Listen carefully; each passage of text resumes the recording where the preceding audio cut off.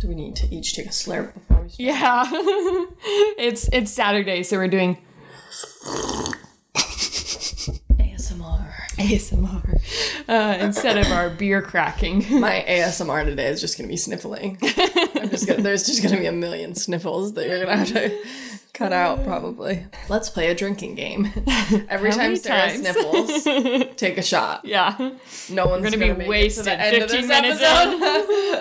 I meant for our listeners. Yeah. But we could also... Oh, yeah. That's why I said they're going to be wasted 15 minutes in. I'm going to be wasted. Yeah. Well, I'll be, for their sake, hopefully cutting a lot of it out. Let's start. Okay. Let's start at the very beginning. Hi, my name is Maggie. And I'm Sarah. And this is Mad Woman in the Attic. Ho, ho, ho, ho, ho. Is it ho on every single one? Yeah, it's like ho, ho, ho. I'm just gonna have to practice. Rome wasn't built in a day. Yeah. Wait, we're not supposed to be thinking about Rome. Too late. That's for the boys. I did realize what my Roman Empire is today. What is it? Lee Pace, the actor. Who is Lee Pace? He plays Thranduil, is that the name? Daddy Elf in the Hobbit movies. He plays Empire in Foundation the show. Let me Google him. Yeah, you should. Because you know none of this is gonna ring a bell for me. Yeah. Yeah. I see it. Mm-hmm. That's my Roman Empire. It's the eyebrows. The eyebrows, yeah, and his voice. If you hear him talk, especially in Foundation, it's like just... Are you okay? Do you need a minute? No. Yeah, give me a second. Thinking about his voice. Woo! So that's my Roman. It's hot in here. So take off all your clothes. I am getting so hot. I'm gonna take my clothes off. I did actually start sweating a little bit. I just did a striptease. Oh, I missed it. I'll see it on the video later. Video. That's for our Patreon subscribers. Yes. Only. Yeah, they get all the sneak peeks except for the foot photos. Those are extra. Yeah. Our audio listeners, not our Patreon subscribers, can't see what I'm wearing, but Maggie gave me an outfit yesterday that's fabulous, a little out of my wheelhouse. It's giving baddie. To describe it to our listeners only, I'm wearing a 2-piece set. Mm-hmm. It's one of those outfits that's like pajama-esque. Yeah. Crinkled. But fabulous. Crinkled fabric. Tiger faces. It's black. All over it. Tiger faces. I have an orange tank top underneath with a hat, and I have platform sneakers on. And I walked from my house to Maggie's house wearing this, and I felt just like the baddest bitch. In the whole plaza. In the whole world. Oh. Why think small? I was like, oh my God. No one talked to me. No one talked to me. No one looked at me. I was like, don't they're look all at me. so jealous. Oh my God. No pictures. Yeah, I was kind of bummed. I bought a size too small. It's from Dressed in Lala. Yeah, it's really cute. I like these sleeves. Yeah, they have a lot of that. My tiger sweatshirt that I bought in my sleep is from there. I love that sweatshirt. Yeah. Yeah. I had a dream that this sweatshirt was selling out. And so I woke up the next day and I was like, that was a really realistic dream that I bought this sweatshirt. And then I looked at my browser history and it was like, thanks for your order. I was like, well, at least I have it. I am not canceling. What's been going on? Anything? Oh, I can give you a follow-up because I did say in the last one that I was going to the psychiatrist. I almost said psych department. Psychiatrist. Yeah. So I did go to a new psychiatrist and she was amazing. I got my antidepressants increased. Yay. We're on day 1 of 450 milligrams of Wellbutrin. So we'll see. So all y'all in the Wellbe Club out there, I know at least a couple of people in the audience are on Wellbutrin. I think including my mom. Shout out We're in to Jill. The Wellbutrin Club. So yeah, that went really well. I'm not getting tested for ADHD yet, but might in the future. Yeah. At some point. We're trying meds first. So. And she sounded so great. She was so great. I cried because I think psychiatrists can be very just clinical And she asked me so many questions that never made me feel like patronized or like she was trying to be like, do you really need these meds? And so I felt very like she really wanted to know lots of details to be able to kind of like help me find the right thing. So yeah, that's my update is I went to my psychiatrist. Yeah, that's a good update. Yeah. And I don't know if I have many other updates. It was a slow week. It was a slow week. I went to a boys' night this week. You did? Boys' night? On Sunday. I was invited, but I said, y'all are insane, and I went home because it was Sunday night. And I don't have a job, but I was not going out on a Sunday. It was fun. What else did I do this week? Oh, we went to a Halloween party last night. Went to a Halloween party last night. Yeah. Not much else. I'm going to the dentist next week. That's going to be stressful. Mm-hmm. But exciting. Yeah, I'm excited. I'm getting Invisalign. Yeah. Which I've been wanting to do for years because I had braces as a teenager and my teeth got crooked again. Yeah. So I'm getting Invisalign, or, off-brand, generic Invisalign. But in the process, I have to get my teeth cleaned, which I hate doing. So I love getting my teeth cleaned. Ugh. I take Advil before I go because my teeth are always sore after, usually, like my gums. But it's just like, I like doctor's appointments, except the gyno, where I have panic attacks. But I like dentists. I like most doctor's appointments usually. People are just like paid to listen to me and pay attention to me. I don't like it. And it's like, oh, I feel special. I really don't love it, but... Yeah. At least I get it over with. Yes. Boring week, which is fun. I made the mistake of watching a sad animal movie this morning. Right. Yeah. So the vibes are a little low. I watched The Art of Racing in the Rain. If anyone's listening that has read the book or watched the movie, you know when I'm feeling a little low. Yeah. It's just so sad. Mm-hmm. I read the book years ago. The book was sad. Mm-hmm. The movie was also really sad. Yeah. And Milo Ventimiglia is the main character who is just the love of my life. Yeah. Although, well, I won't... Yeah, why don't we slander a man? I have heard not great things about him. Yeah. From all my celebrity friends. I've heard not great things about the man, the real man. But who knows? Yeah. I think the biggest one is that he dated... Someone too young? I think more than one, like, really young actress when he was, like, at least 10 years older than them. But so a Leonardo DiCaprio type. I don't know if he is now. Not that extreme of a But when he was, like, younger, he dated, like, really young girls. But who knows? That could just be... Yeah. Who knows? Yeah. But he's very handsome. I'll give him that. Yeah. Fun to look Super at. handsome. We can admit someone's fun to look at. Any other Team Jess girlies in the audience? What does that mean? That's from Gilmore Girls. That's the character he plays on Gilmore Girls. I've never watched Gilmore Girls. Well, you did a little bit with me and you hated it. It stressed me out. I love it. It's just all based on, look, now I'm getting riled up. The vibes are not going to be low soon. We are going up because now I'm getting angry. Not angry, but I hate miscommunication tropes. Yeah, you really do. In books and shows, just fucking talk. Yeah. Well, and they never do that. It's a dysfunctional family. Yeah, but just talk. Be not dysfunctional. Be better. I hate to break this to you. Talk to each other. But that is most people's family situations. But I feel like I understand dysfunction in that family and in existence in general. I think it's specifically like miscommunication used as driving the plot forward. Like if the only reason the plot exists is because people aren't talking to each other. Yeah, I'm trying to remember what was in the first... Like, we watched the first episode. I'm trying to remember what happened that you were, like, sweating. And I was like, we don't have to watch this. It's like my comfort show that I watch every fall. I don't even like the plot of the show. It's just something where it's, like, cozy and I can, I know the whole show and can fall asleep, which is very important to me because I fall asleep during television. Right. So I can just turn it on, fall asleep. I don't miss anything. I know it by heart. Anyways...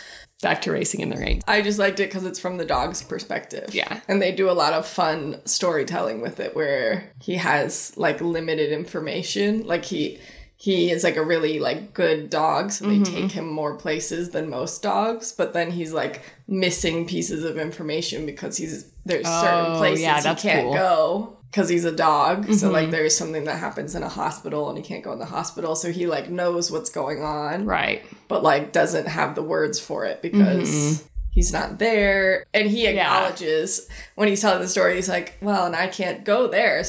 But I imagine this happened. Yeah. And there's a part of it where the humans are in court. Mm-hmm. And he's watching a court show on TV at home. And then his humans are and he's like imagining what's happening with them because he knows they're at court. And it's like this very silly portrayal of what like might have happened at the courthouse. Yeah. It's just like a very fun cute storytelling. Yeah. But it's devastating. 2 minutes into it, I was weeping. Yeah. Any animal... I was crying this morning because I saw a video. You know the doggist who takes pictures of all the dogs on the streets of New York or whatever? He met someone where he did like a greater interview with them.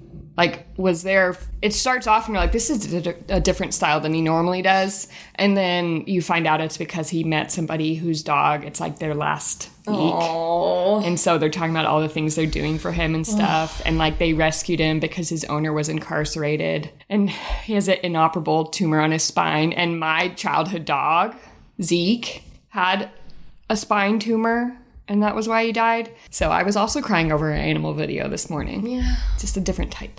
Well, in this one, I don't know why. It was a good movie. I really liked the movie. But I had read the book. I know what it's about. I knew it was going to be really sad. And it came up on my, like, you should watch this. Yeah. And I did. But it was kind of a nice Saturday. Yeah. Way to start the day. And last night I watched The Golden Bachelor. Yeah. Which is also making me cry every time I watch it. Yeah, I haven't watched that yet. I think it would make me cry also. It's precious. Yeah. But I think the biggest difference between The Golden Bachelor and the original Bachelor, there's several. The one thing that everyone's been saying is that the women are way more, like, supportive of each other. And I feel like it's because they're much more secure. Yeah. They are very secure in themselves. They're, like the episode yesterday that I watched, there was a talent show. Mm-hmm. And even the one woman who was really sad, she was like she was a professional dancer. Yeah. She did a dance and was like really confident. She's like, I know I'm going to win the talent show. And then she didn't. Yeah. And even she was like, I'm so happy for the woman who won. Yeah. And I can be disappointed for myself. That was what she said in her little interview. And I was like, oh, it's so nice to see like women portrayed that way on television. And then the other thing is that they're communicating, like, relationship-wise. You can just tell that they're older and have more experience under their belt because they're communicating, like, this is who I am, this is what I like, this is what I want in a partner. They're very openly, like, this is what I like about you, this is why I think we would be a good match. And not all the miscommunication tropes in the other they're just very open. Of it's this very kind of sweet. series. And it's very sweet. Yeah. And it always makes me cry. And then The Bachelor, Gary, shout out to Gary, who's just so sweet. He just cries like every rose ceremony. He's so just openly sensitive and sweet. And just love him. And they're all like, he's just a good man. Just a room full of women. That's hard to do as a man. Yeah. Anyways, those are my updates. Mostly television related. Interesting. Yeah. Should we dive in? I can see the images for the story today. Yes. Making me very excited. Yeah. So we had one of the Q&As that was about Halloween stories centering women. This one is a Halloween story? Can be. Oh. Yeah, I mean, it's a real story, so it's not like a Halloween story people tell. A spooky story. Yeah. But you'll see why I think it fits. Yay. So we did a Q&A thing. I think we'll answer more at the end. Yeah, but that's our there was today. One specific one that was about Halloween stories. Like, what are our favorite Halloween stories? Even better if they center women. And so this is like a real life story, but it kind of fits into the Halloween category. Fun. So this will probably be coming out after Halloween, but it could be a last hurrah of the spooky season before we enter the rest of the holiday season. You know, all year can be spooky. Yeah. With the right attitude. Right, yeah. And just a little bit of paranoia. Yes. Check. Check. Check. All right. Okay. Ready? Ho, ho, ho, ho, ho. Story time. We'll get music eventually. Yeah, we were talking that was the other yesterday. bit of feedback we got was like, eventually you should have like real music. We were like, yeah, we know. Yeah. That is something we will do eventually. Yes. But today, no. No, not today. We're going to continue to sing. Yes. All right. Okay. Oh. Okay. Here is a history refresher for people like including me who didn't do well on the AP history tests. They did not pay attention. So at this point in history where our story kind of begins, Germany and the Soviet Union are sworn enemies, but had signed the Molotov-Ribbentrop Pact in 1939, essentially like a non-aggression pact. So that happened, and then there was a lot of invasions and rejected peace treaties and stuff between Eastern and Western Europe, all the powers over there, until Germany launched an invasion of the Soviet Union in 1941. So the non-aggression pact did not last very long. So this invasion was the biggest invasion in recorded history, and it started the bloodiest conflict in world history, the Axis-Soviet War, also known as the Eastern Front. It was basically just like two major theaters there's the Eastern Theater and the Western Theater. Also the most lethal conflict in human history, with over 30 million dead as a result.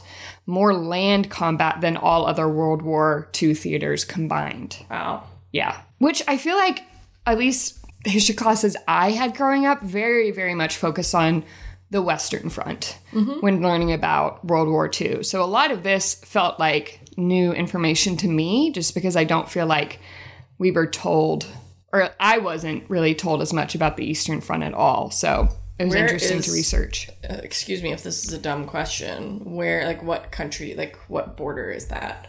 What's the geographical location? Should I Google it? Yeah. I mean, it's Germany invading the Soviet Union. Oh, here it is. There's a map. Around, yeah. So it was very, widespread across that area. Like that whole space between the Soviet Union and Greater Germany. So it's just the other side of that territory. Got it. Yeah. So that's where, and I'm doing the thing again. I'm setting the scene again because that was fun for me last time and I'm doing it again. So this is where our story begins with the Red Army, as they were called, battling Nazi Germany forces. It's 1942. The war is in full swing. Imagine you're a German soldier. It's the middle of the night. You're surrounded by darkness and a strange quiet has fallen over the battlefield. Someone nearby is keeping an eye on the radars, which show no sign of approaching enemies. But then, suddenly, a low hum fills the silence. Despite no warning from the radar, an enemy plane has appeared. This has happened before, planes that can't be picked up by radar appearing suddenly in the night like an apparition. Because there has never been much warning, no one has succeeded in shooting a plane down. There had been a few times where it seemed like you'd hit one of these apparitions, so you stopped firing, hoping to save ammunition as the engines fail and the plane heads toward the ground, surely to end in a fatal crash. But then the engines roar to life again and the plane veers upward, flying to safety, and they've slipped through your fingers once again. So planes continue to appear as the weeks pass, not once falling to your attacks, until tonight. Tonight, your squadron gets lucky. You and your comrades shout, watching the plane tumble from the sky. Celebrating, you and the others rush to the wreckage. You get there first. Sarah, German soldier. So you're the lucky man who gets to pull the helmet off the dead soldier. A thrilling moment after so many nights living in fear of these silent assailants. But when you pull the helmet off, long hair tumbles out. The voices around you fall silent. This is who had been terrorizing you for so many weeks? A woman? You recall the sound the wooden planes made when they appeared. A low whoosh, engineless, as if a wooden vessel were drifting through the air. Or a broom. A woman in a wooden plane, terrorizing entire squadrons of men. In the silence, you give the woman and all those like her a name. Night Witch. Ooh. So, there, the scene is set. The scene is set. Ta-da! So, flashback to 1941. There's a lot of Russian names in this, and I did not take Russian. So, bear with me. So, flashback to 1941. Marina Ruskova is at this point a well-known pirate. Pilot. Pirate? Yeah, we're with you. Yeah. Marina Ruskova is at this point a well-known pilot, basically like Russia's Amelia Earhart. Okay. Famous for long-distance flights. Cool. And she was receiving a flood of letters from women who wanted to like join the fight against the Nazis. There were plenty of women in support roles, nursing, that kind of stuff. But they were like, we want to be on the front lines. Yeah.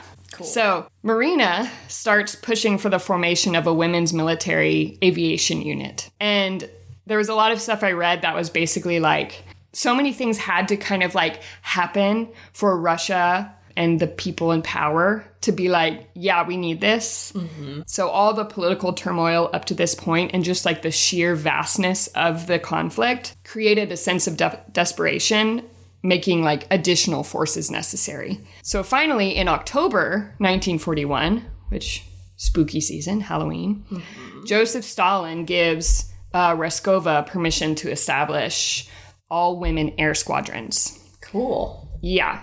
And she received over 2,000 applications. Wow. Yeah, and soon had 3 squadrons. So I think about 400 of them were chosen from these applications. I think there was 3 main squadrons. There may have been more, but only one of however many there were remained exclusively female.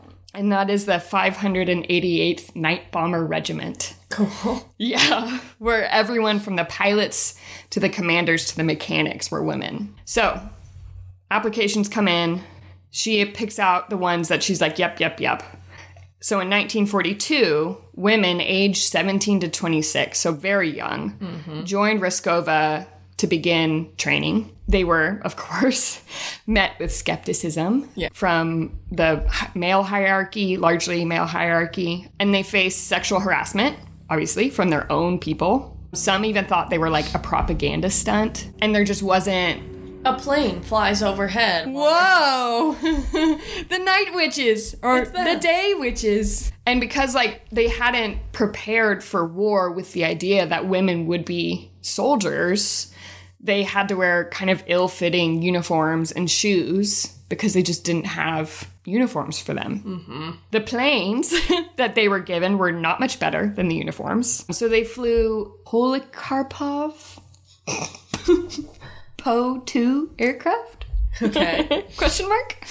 It was a 2-seated open cockpit biplane that at this point were like obsolete for the most part. So they're like, so you they're can giving have the these. worst of the worst. Yes, yeah.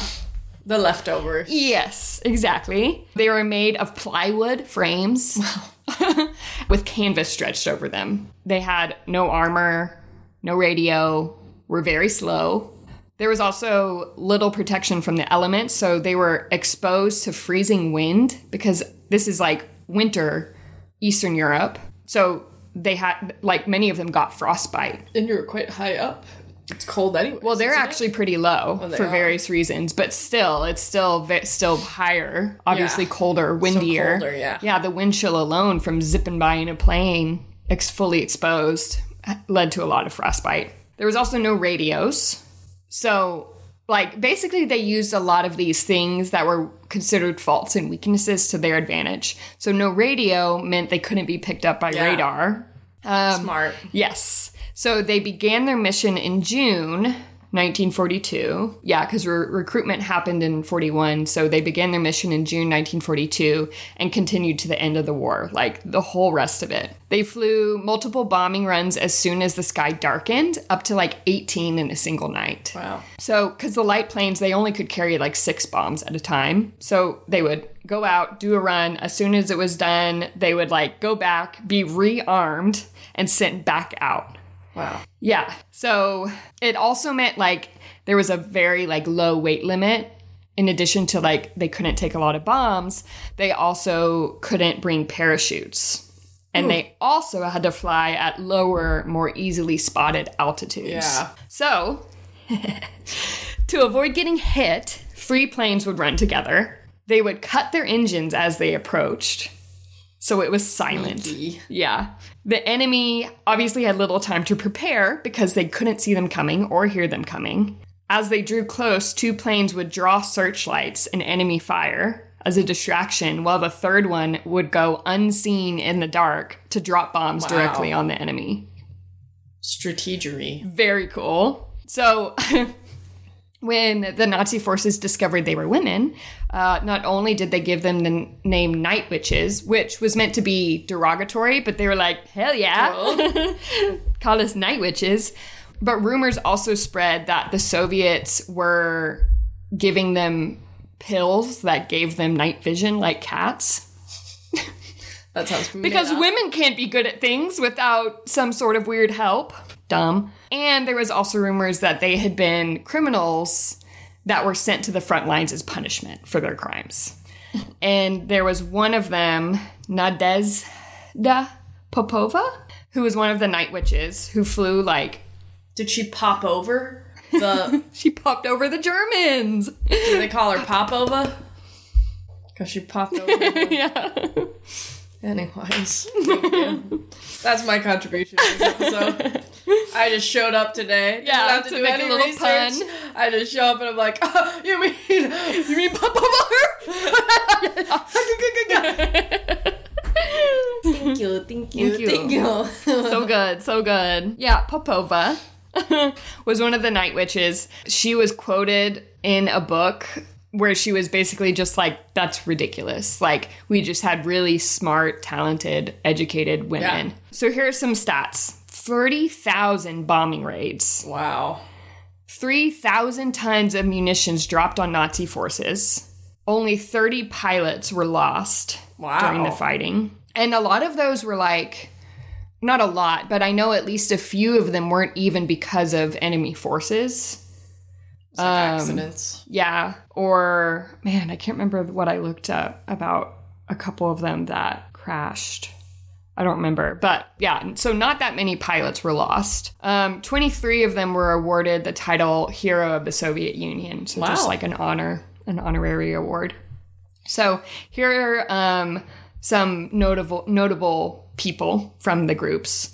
Popova, who I just mentioned. Our girl. Yes, we love Popova. So her brother had been killed at the front in 1941, and her home had been taken by invading German troops. So she was just like, yeah, fuck you guys. So she was chosen by Reskova and became a squadron commander in the Night Witches during the obviously during the Second World War. I don't know why I wrote that. So she became a squadron commander in the Night Witches. She was the one who got 18 bombing sorties in one night. Wow. And a total of 737 sorties. Wow. Which is sorties, I had never really heard that word. I think that just means trips out. Sorties? Yeah. How do you spell it? SORTIES. Are you Googling? Of course. Yeah. Tell the listeners what it means.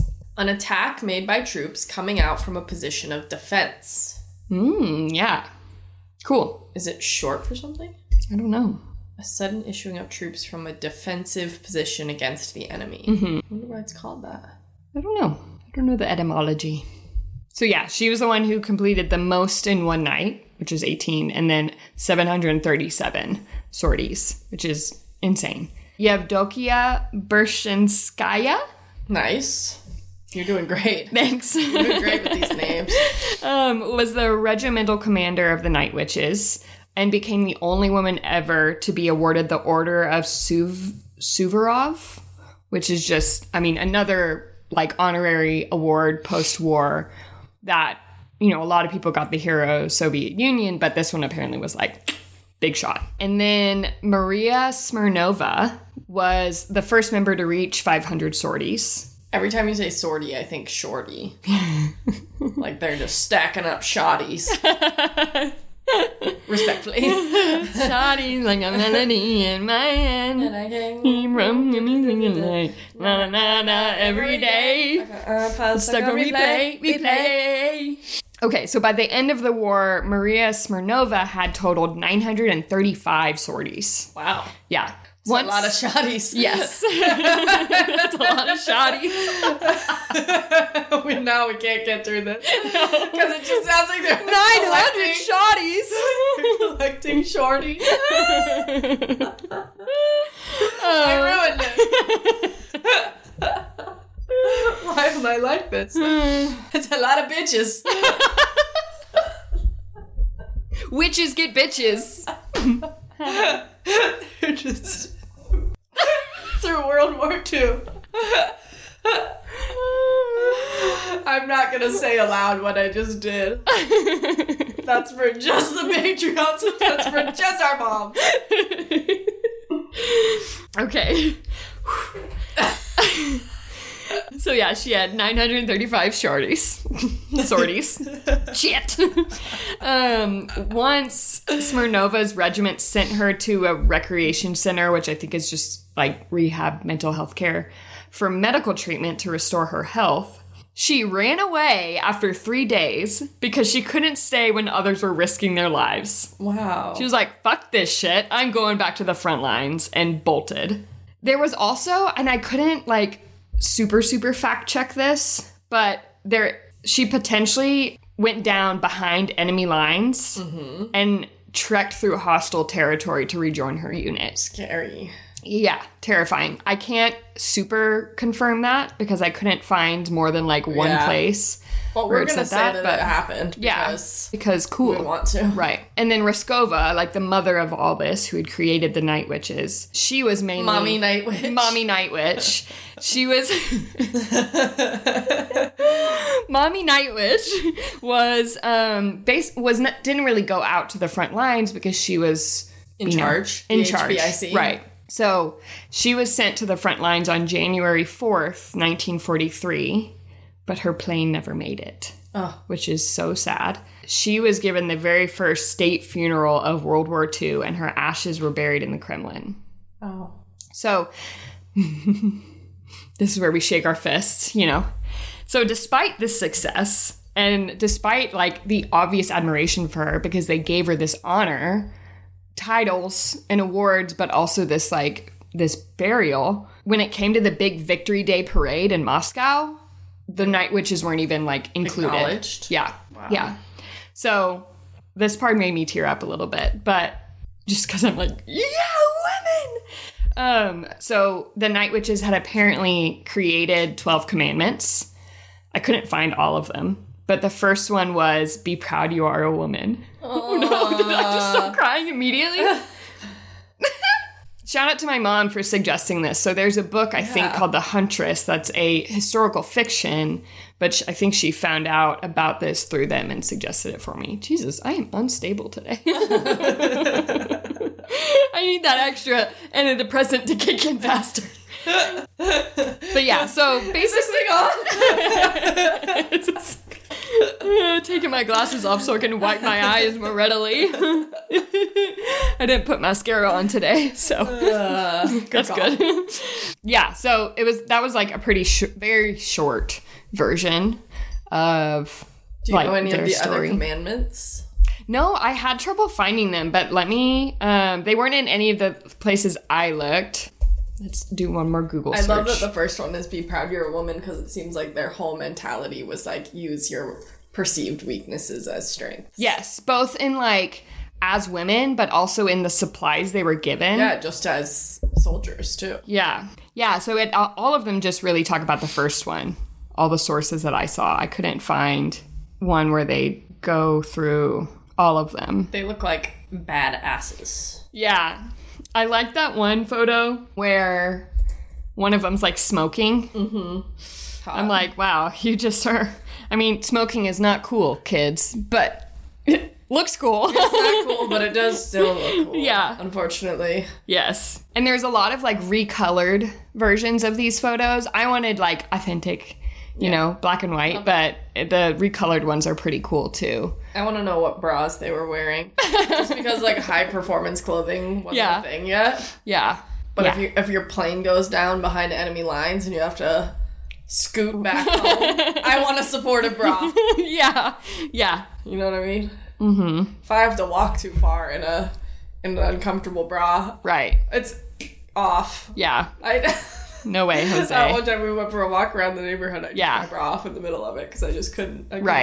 Mm-hmm. I'm not cut out for this. I literally, like, that was kind of what I was thinking about a little bit was, obviously it's different now because there are far more women in the military going to war. But I think it's just, I even think back at the portrayals of women from that time and the way history portrays women in general is very fragile and weak. Yeah. And the ones that aren't that are like the exception to the rule. Mm-hmm. But this was 2,000 women applied. Yeah. To be front lines. To do something. And several did, and most didn't die. Mm-hmm. And it was, in some ways, one of the more risky ways to be on the front lines, too. I can't imagine, though, like, not just in any war where your, like, home is threatened. I think, like, I feel like women's jobs during wartime are always portrayed as, like, the easier jobs. Yes. Where, like, especially, like, during World War II in the States, women were doing a lot of, like, manufacturing of, like, war goods. I feel like when your home is being threatened, I imagine it would be equally as hard, if not harder, to have to just sit there and be scared and do the at-home jobs that are really important, but, like, just be threatened all the time, and you're not armed and you're not trained. Like, that would be, I think, scarier in some ways. Well, and it's like they were sexually assaulted.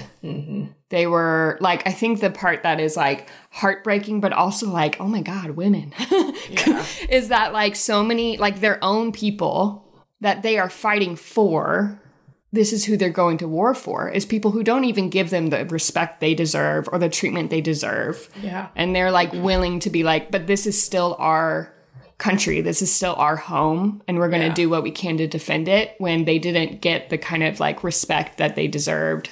They are fighting for something that didn't fight as equally as hard for them. Yeah. For the right to be recognized, for the right to be able to not have the threat coming from within their own home, from their own people. Obviously, there was a threat there, too, because of the sexual assault that happened. That, I mean, it's both sad and, like, impressive. Yeah. I feel like that's been, like, women... in general. Like, I think when you look at women throughout history, I feel like it is, like, this strong spirit to, like, be so resilient when, like, even, like, when women didn't have the right to vote, we're still fighting for what little they had. Yeah. I think we still see that. It even, like, on a very, like, small level when you think about, like, the writer's strike in Hollywood. Yeah. It's like women are picketing that. They're still getting paid absolute shit compared to men. Like, that's an industry that, like, really... Yeah. You know, you're not seeing the type of progress that I think you see in some other industries. And, like, women are treated terribly in Hollywood, regardless of your position. And they're still picketing. Women are the best, man. Women are the best. I love us. Yeah. It's also interesting to me how many times throughout history you hear about people assuming that powerful women had some sort of unfair advantage, like pills that gave like you night vision. Yeah. But, like, no, I mean, like, something that is like the pills that gave you night vision. Like, they assume that if you are skilled or you are good at something, then there must be something behind that is allowing you to be that skilled or good, instead of it just being purely, you're just that skilled and good. Yeah. All the women who were like, oh, well, you probably just slept your way to the top. It's like, or maybe they were just really good at their job. Or, like, women in the military today. Yeah. Man, yeah. I have a lot of respect for women in the military today, because I just feel like... with a lot of bullshit. Well, even if you just think about, like in school, when you do, like, physical fitness tests. Yeah. Like, boys have different standard numbers than girls. I do think it's, like, harder. Like, women can be as strong as men, but it's harder to get there. Like, to build that level of strength, it, I think, takes a lot more effort for women. I, like, used to do weightlifting, like, a lot of weightlifting when I was younger. It is really hard to be able to, like, move the kind of weight that guys can do without any training. And, like, to go through a basic training program as a woman and be keeping up with the most in-shape men... the most physically fit men that you can be up against. Yeah. Would be so hard. Plus, there's so much sexism. Plus, a long history of sexual assault against women in the military. You know. Yeah. They're incredible. Yeah. Tough women. Yeah. Proud of you guys. Proud of you guys. I think it also parallels, like, and not necessarily the physical part of it, but just the parallels to how many more barriers are in your way. So anytime you see a woman in the same position of like type of power as a man, you know she had to do so much more to get to that point. Yeah. And sometimes it's subtle, like I've noticed even just at work throughout my career. And it is a generalization. Like I've worked with plenty of really intelligent, amazing men. Yeah. You know, my dad is one of those people where I'm like, wow, you're amazing. I love working with my dad. He is so smart and good. Yeah. Just so good to people he works with. But I have noticed a lot of times the women I come in, like, especially with like clients or like when I was freelancing, like I would kind of be working with teams where I was like the outsider that was coming in and working on these teams. And like when I would meet new people through work, it was like a lot of times the women were so overqualified for their roles. Yeah. They had like crazy experience. They were so smart. They like really knew what to do in like every situation. And then I would encounter men in really high up positions who were just like, had no fucking not clue. that they were idiots, but it was like, you really don't have the experience to do your job well. Right. Yeah. And you're in a position of leadership. And a lot of times they're managing these women who are really, really smart, very really competent. Experienced, really competent. It is really weird to see that over like, I'm like now, whatever, 10 years into my career, to see that over time just consistently happen is like, there's something to that. Yeah. And it's both because of hiring practices and also because we have just in so many ways taught women that, well, you have to be 100% qualified to even apply for these kinds of positions. Yeah. And I feel like I've had to tell so many friends, like, you know, when they're like, oh, I'm applying for this and, you know, but I don't think I'll get it. Or like, maybe I shouldn't apply because like, I don't meet these qualifications. And it's like, well, a man would apply. Yeah. With your exact resume, they would apply. The job I currently have is a management job. Yeah. And the job I originally applied for at this company was basically the position that I manage. Yeah. And I felt like it would be a huge stretch to apply for the job I have. And I was up against men. The team I'm on is all women. And they weren't like, we need to hire a man. But I think they were like, if the best candidate is a man, that would be great just to like have, you know... It's a weird, but like a little diversity on the team because our whole leadership at our company is women. And I got the job. And I was so shocked. I was like, I can't believe I got this job. And that was a learning moment for me because I'm more than qualified for it. Yeah. Oh, yeah. And from what I've heard from the people who hired me, I smoked the people I was up against. So it was like... It was a lesson to me to be like, just do it. Just go for it. Like, and the worst that happens is you don't get it. And I think that can apply to so many opportunities where it's like, and it was also like my ex-husband was a person who just would be like, even if he wasn't super confident, he just exuded confidence. And he was like, I deserve this. Yeah. I worked hard for it. And he did. Yeah. And that was always like a really good, like, lesson for me, like watching him move through his career was like confidence gets you far. Yeah. And really like backing yourself, believing in yourself. It's like if you're not going to, who will? Right. Yeah. People take your lead about yourself, the way you think about yourself. People take that lead. If you walk into a room and you're like, I am the best woman for this job. I'm qualified. I know my shit. People believe you. Yeah. Even if you don't. Yeah. You know what I mean? And, yeah, anyways, that was a tangent, but it is true. Yeah. Always apply for the job. You're probably a lot more qualified than you think you are. What else from the story do we want to talk about? Oh, no, I'm feeling so off today. I also, the last 2 times I've told the story, I wasn't like this the first story, but the last 2 times I felt a lot more self-conscious about whether or not you're entertained by the story. Oh. I don't know why that gets into my head as I'm like telling it. I'm like, this isn't funny. This isn't good. No. Well, that was what I was about to say, is the power of women working together. And I think like I also, when we've been doing this podcast and we each take turns each episode where like one of us is leading it basically, where one of us is telling the story. And I wasn't expecting the pressure I feel when I come to an episode that I'm leading. Yeah. Because it's like, if this is a dud episode, it's my fault. Yeah. And it's a weird pressure. Yeah. Where it's like, that's not true. Yeah. We're a team. Yeah. We're doing the episode together. I think, like, it is so hard to unlearn the narrative that there is only room for one woman to be good. Yeah. Or to be great. You know what I mean?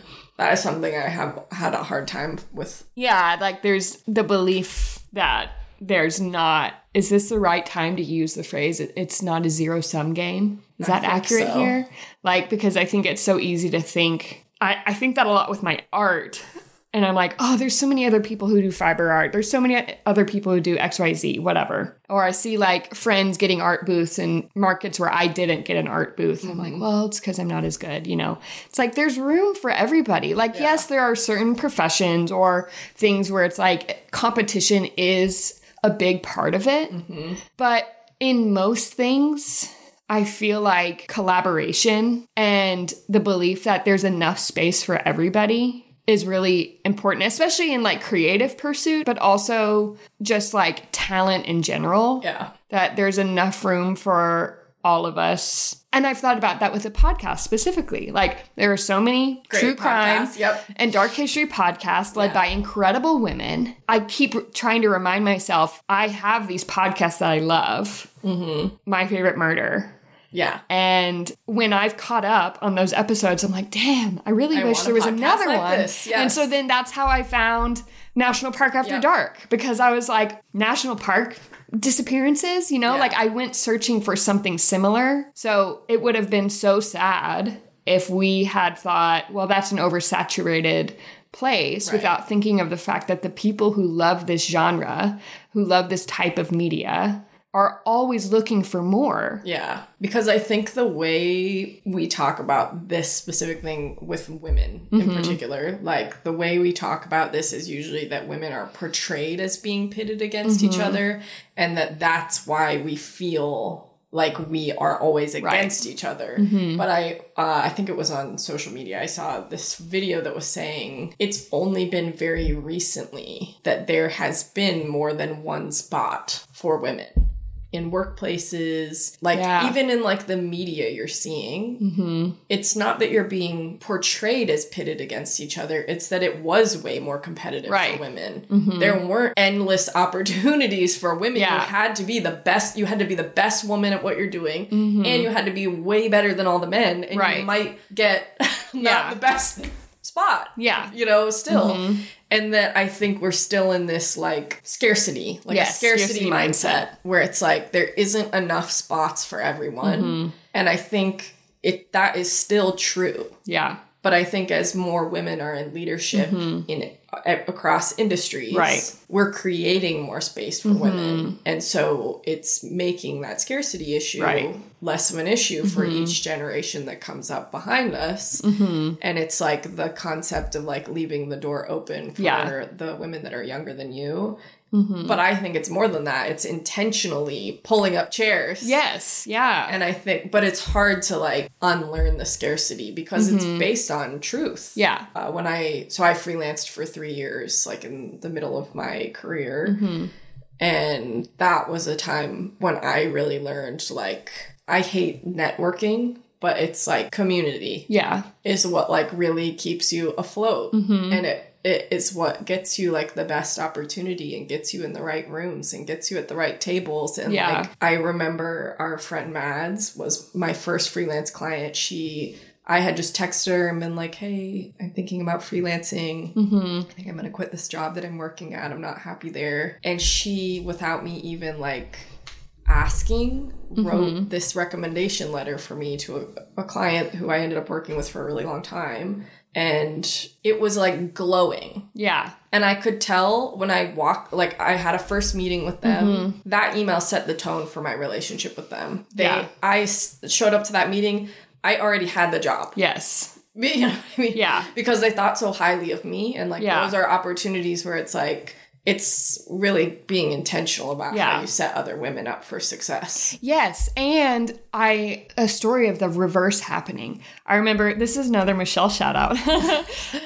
But I remember when we were coworkers, there was a situation where she was fresh out of college, way more mature and stable than I was fresh out of college. Just an incredible person overall, but also just already so skilled in a work setting. Yeah. And at some point, she was on a client call with a new client, and someone called her the company's fresh meat. Oh. Which is gross anyway. But I think she had to say something because it's like, you just like, now that client has it in their mind that this person is new and inexperienced. Yeah. And even if she is newer, she's not inexperienced, she's not incompetent, she's wildly intelligent. Yeah. She's in Chicago booth for MBA, like she's one of the most intelligent, capable people I know. But because of that one phrase, she was set up to be seen as incompetent or too inexperienced for the role that she was in by this client. Yeah, that was my very first job out of college. Yeah. I ended up getting a job with one guy who had just started a company. Oh, yeah. I remember you telling me about that. And he wanted me to run his marketing. And we really connected in like the interview process. And I was like, all right, well, this is probably the best I'm going to get. I can do like a year, 2 years at this job, get some really good, like, learn as you go experience. Right. And I bet I'll get a better job out of this after the fact. And I was working really closely with like all of his connections. So I was making really good connections. So it felt worth it to me. A mistake that he made very often is that he really blurred the lines between being his personal assistant, not even his executive assistant. Like, sure, I'm fresh out of college. I'm your marketing person. Yeah, you got his dry cleaning, schedule your meetings. Sure, I'm doing that. Yeah. Yeah, all sorts of bogus tasks where it was like, go take my car in to get cleaned. And there were some tasks where I was like, okay, maybe I have to get this guy's lunch. Yeah. Like... all right. If he's going on a work trip, maybe I have to take his car in to get detailed. Okay. I don't want to do that, but like, whatever. It's my first job. Yeah. There was absolute bullshit I had to do for like his wife, for his kids. I was like dropping his kids off at stuff. He would introduce me as his assistant and I would correct him and he would laugh at me. I remember he asked me his kids really wanted to go in his hot tub. And it was like they had neglected it. So it was like full of leaves and they needed to test the water and have someone come out. And he asked if I could go to his house and test the water of his hot tub. So because his kids just really wanted to play in it that night. I'm living in a shitty apartment, mind you. I'm making not even a salary. I was making $10 an hour at that job. No health insurance. Going to his very, very nice house. And he had a term that he would always use that I don't remember exactly what it was, but it was something about like, are you utilizing the strengths of your team? And I remember I sat him down and was like, I'm very smart. I've done all this stuff for this company. I don't think that me taking 2 hours out of my day to drive to your house, do this with your hot tub just for your kids and come back, I don't think that that's utilizing my strengths for this company. Think about what I could be doing for this company if you just tapped into what I'm great at. Yeah. And he laughed, but he listened to me. Yeah. And he said, okay, you don't have to do that. And shortly after that, I got a salary, Yeah. And it was kind of like a turning moment for me where it was like, you can't just downplay how lucky you are to have someone like me in this role. I'm exceptional. Yeah. There's tons of idiots who could be in this job. Right. And of course, we hired a boy after that who got a salary right away, a title above me, and did fuck all. Yeah. He was really nice. We were like work friends, but I was like, I'm still absolutely running this place. Right. Yeah, but the way he would talk to me, to our partners and our clients, was like, this is my assistant, this is my PA. Yeah. And they all also talked to me that way and treated me that way. And they would be calling me in the middle of the night about booking their flights for stuff. And I'm like, I don't even work for you. Yeah. It was crazy. I worked that job for a year and never looked back. But it is a huge thing about how you speak about, especially your young female employees, because they are going to be disrespected more than anyone else. Yeah. Huge thing for the guys out there who are like wondering, well, I care about this, but I don't know how to help. You're like, I treat the women in my life well. You know, like if you're wondering, if you're sitting there wondering, how can you help? It's by paying attention to what, especially in your workplace, women are doing. If the only woman in your little circle round table office is the one taking notes, doing admin stuff, pay attention. If the woman is the one who's cleaning up after y'all's company pizza party, pay attention. Yeah. And make sure that's not what happens. Because like that, I'm getting fired up now. Like I remember my neighbor at my old apartment complex, she's been at the same company for decades now at this point. Like I think at least 20 years. And she said something in passing, and she's, I think, in her 50s. She said something in passing about how, you know, all the men leave the conference room after the meeting and she is left like taking out the trash. Yep. And I was like, is that your job? Like, are you like an office manager? No. And she was like, no. I was like, well, I feel like that in every capacity. Men for women, white women for our Black coworkers, people of color. Our job as the person holding the privilege is to just be paying attention to the things that and call it out could feel small to you as the person with the privilege, but are a sign of a much bigger systemic problem. Yeah. And maybe you aren't in charge of hiring. You can't make sure that hiring, like people, you hire women or people of color or Black folks, like, but you can still, hey everyone, pick up your trash after this meeting so so-and-so doesn't have to do it. You can offer to take the notes. Yeah. Or assign it to someone else. I suggest taking turns so everybody has to do it like a different week. Like I have endless stories of sexism at that first job I worked at, but I had worked there at least 6 months, probably close to a year. Yeah. And my boss would leave shit everywhere. I took out the garbage. I would clean up his workstation. I would clean up my workstation. I'd be picking up food. He was like very wanting to recycle, but didn't understand recycling. So he would throw food in the recycling and I'd have to go through the garbage. Ew. It was a nightmare. Months and months and months into this job, he had left. He had like a bunch of important people came to town and he had told me like he was hosting them. I had set up this stuff, ordered a bunch of food for them. And then I went home. I was like, I don't need to be at this boys club thing. I come in, there's drinks in the morning. Come in, there's drinks everywhere, food everywhere. They didn't clean a thing up. I clean the whole thing up before he gets to work. And he makes some comment about the cleaning woman. Yeah. And I think he's calling me the cleaning woman at first. And I was like, haha. Then I realized he thinks he's like, how much do we pay for the cleaning service? We don't have one. $10 an hour. It's me. Wow. I clean. And he didn't know. And he was like, you're the one that's cleaning every day at the end of the day? And I'm like, yeah, I take the garbage out. I clean up after you. Who do you think is like throwing away your lunch every day? Yeah. It's me. Yeah. And he had no idea. And it was like astounding to me. I will though, at the end, I will close this. Well, we can continue talking about it. But I will highlight an example in the positive, which is my dad. My dad was in the military for 30 years. And then when he retired from the military, went into marketing. He's in a very similar career that I'm in. I have freelanced for him. I've also referred friends of mine to freelance for him. And they are always shocked that they will give him a price. And he'll say, oh no. I'm paying you more. I'm paying you more. Yeah. Your work is worth more than that. And they'll say, oh, it doesn't really take that much time. And he's like, what you're giving me is worth more than that. And he has worked with, like, it's, a lot of my friends are women. All of the people I've referred to him are women, younger women around my age. And they will come to me like, I've never had someone I've worked with like this pay me more than I asked for, be so kind and respectful to me every meeting I have.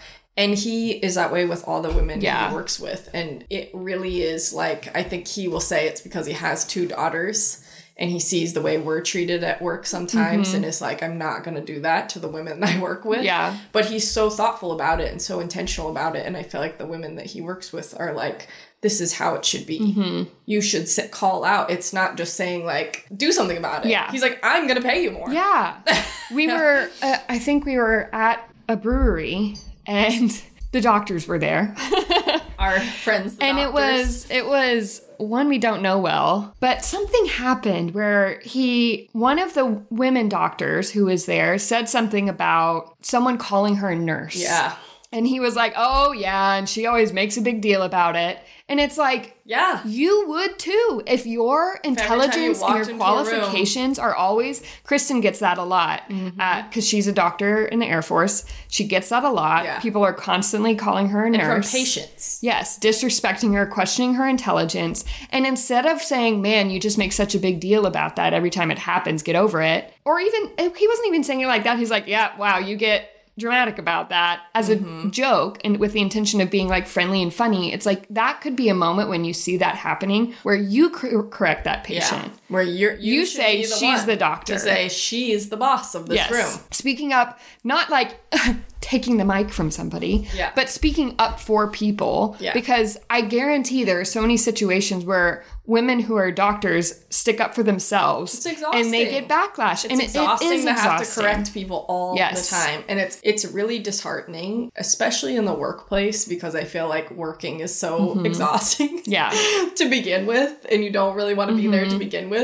It's exhausting to have to be the only person standing up for you. Yes. Is the worst. I will say my worst boss I've ever had, I won't name names, was a woman, and she was a close the door behind her woman, where it just was astounding how terribly they treated the women who worked for them. Yeah. From what they paid them, to how they spoke to them, to how they, like, you walk into a client meeting and the way they would just absolutely minimize your intelligence and your experience. And it working for her was what led me to freelance. Yeah. Because I feel like I had truly a nervous breakdown from that job, because it was just like, I cannot possibly be treated this way by someone every single day. Yeah. I feel like I talked to Janelle about that a lot, because she had a similar situation, and it was like, if women grew up in that environment, if women began their career in that environment, there's two different paths. Yeah. Either they're like, I'm going to make a difference. Yeah. And I'm going to treat women differently. Or they're like, you need to go through what I go through. This is what made me who I am today. This is why I'm successful, is because I went through fire. One of those is right and one of those is wrong. In so many situations, we all fall into that mindset of, well, it's been that way. Yeah. It was hard for me, so deal with it. Yeah. Instead of being like, it's hard for me and I want it to be easier for the next people. Yeah. I feel like that was a huge conversation when our generation, like the younger millennials, started managing the first Gen Z workforce. Yeah. Like, I feel like millennials in general, but like the younger half, probably, when we joined the workforce, the pay was so bad and the hours were so crazy and no one gave a fuck that you didn't like what you were doing. And it was just very widely accepted by us. Like, we just accepted, like, we just have to do this. We just have to tough it out, and it won't always be this way. And like, I remember when I got to like the first point where it was like, okay, I have enough experience where I can negotiate. I have leverage. Yeah. And it was like, wow, this is so freeing. Yes. To have a little bit of leverage. And I feel like Gen Z, they operate like they have all the leverage in the world in the workplace. And like, I love them. I love the Gen Z people that I manage and that I work with. And I think like they work in a way that's so like smart and also so like personable and human, and they have so many strengths that I think our generation did not have at work. But I hear a lot from our generation when I'm like talking to other managers of Gen Z people. It's like, man, they just don't ever want to like go out of their way to do anything. Like, they just don't want to like work really hard or like above their pay grade. They never want to go above and beyond. And it's like, yeah. And it is, I think there's like, I have felt and heard like frustration from our generation where it's like, well, we worked so much harder than them. Yeah. Like, and it was not for everybody. It was fake. That's the thing, is like none, I'm making generalizations, deal with it. There's nuance, but none of us were really wanting to always be going above and beyond for not enough pay. It was miserable. Like, but I think that was why I felt and we've talked about this, I felt such a relief in a way when I got laid off. Yeah. Because I was like, thank God, I don't have to fucking fake this anymore. Yeah. And I got lucky because I have the ability to kind of make a career shift to something I do deeply care about. But like, I think the shift towards jobs just being jobs. Yeah. You work for what you get paid for. Like, and that obviously, like, if there's people who are really, really excited and passionate about something and they're like, I really do want to work harder for this, 100% awesome. But for the majority of people. Yeah, like we're taking hours to work on this podcast outside of our regular jobs. Right. For no pay.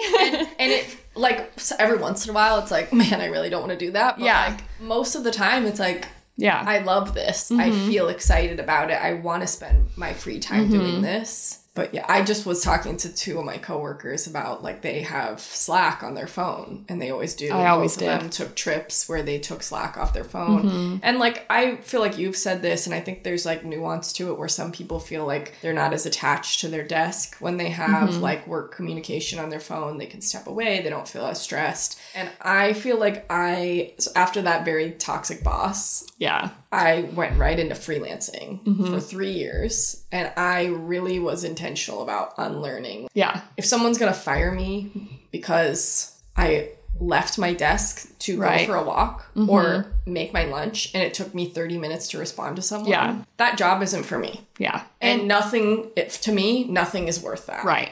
And like, I haven't had anything work related on my phone or any sort of like mobile, anything that I'm taking with me or that's on me.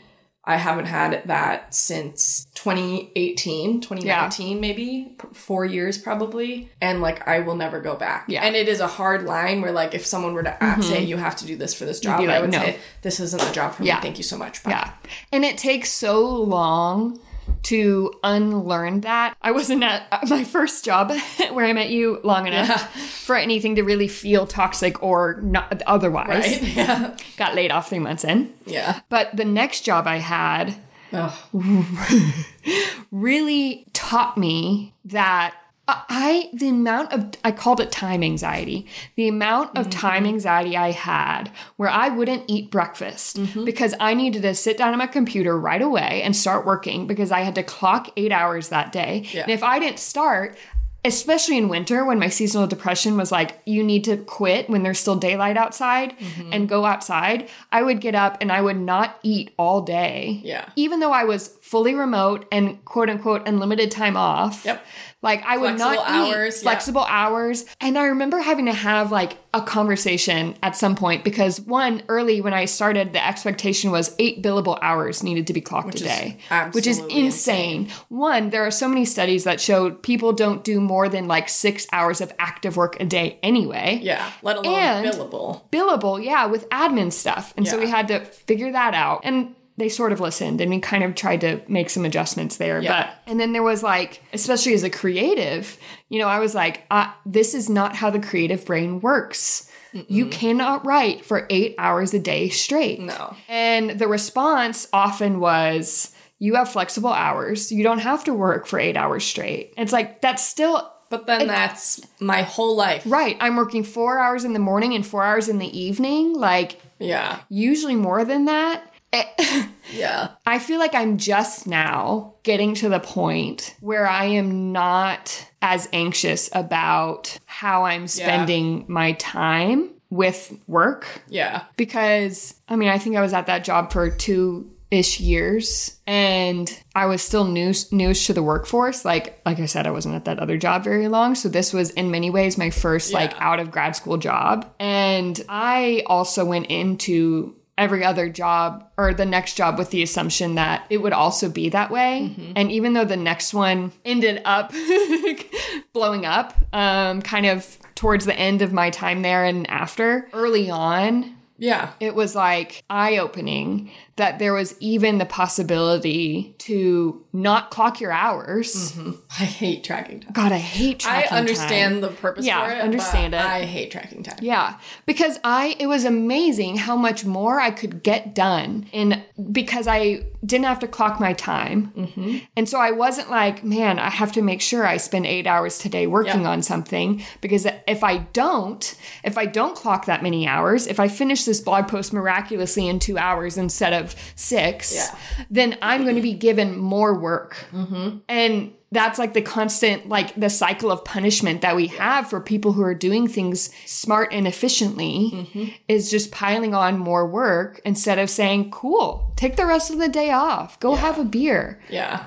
And I think that second job that I had was like, they said that was, you know, cool, go have a beer or whatever. But if you got to the end of the month and they looked at the hours, they're like, you obviously have bandwidth for additional projects. Maybe it wasn't like a, you know, there's this faux unlimited time flexibility thing where it seems like that day you have that flexibility. Yeah. But you will pay for it later. Yeah. That was, I think that for me, freelancing, I was, let's see, how old am I? I was like 26 or 27, which is still pretty young when I went freelance. And it was absolutely out of desperation. Yeah. Like I was at a job where I was like, I feel like I can't, it was the worst my mental health has ever been in my entire life. Yeah. And I was working part-time for them at that time because I moved away. They were like, hey, can you stay on part-time? And I didn't have any work lined up. And I was like, I guess like I could use a break. And I think I was working 30 hours a week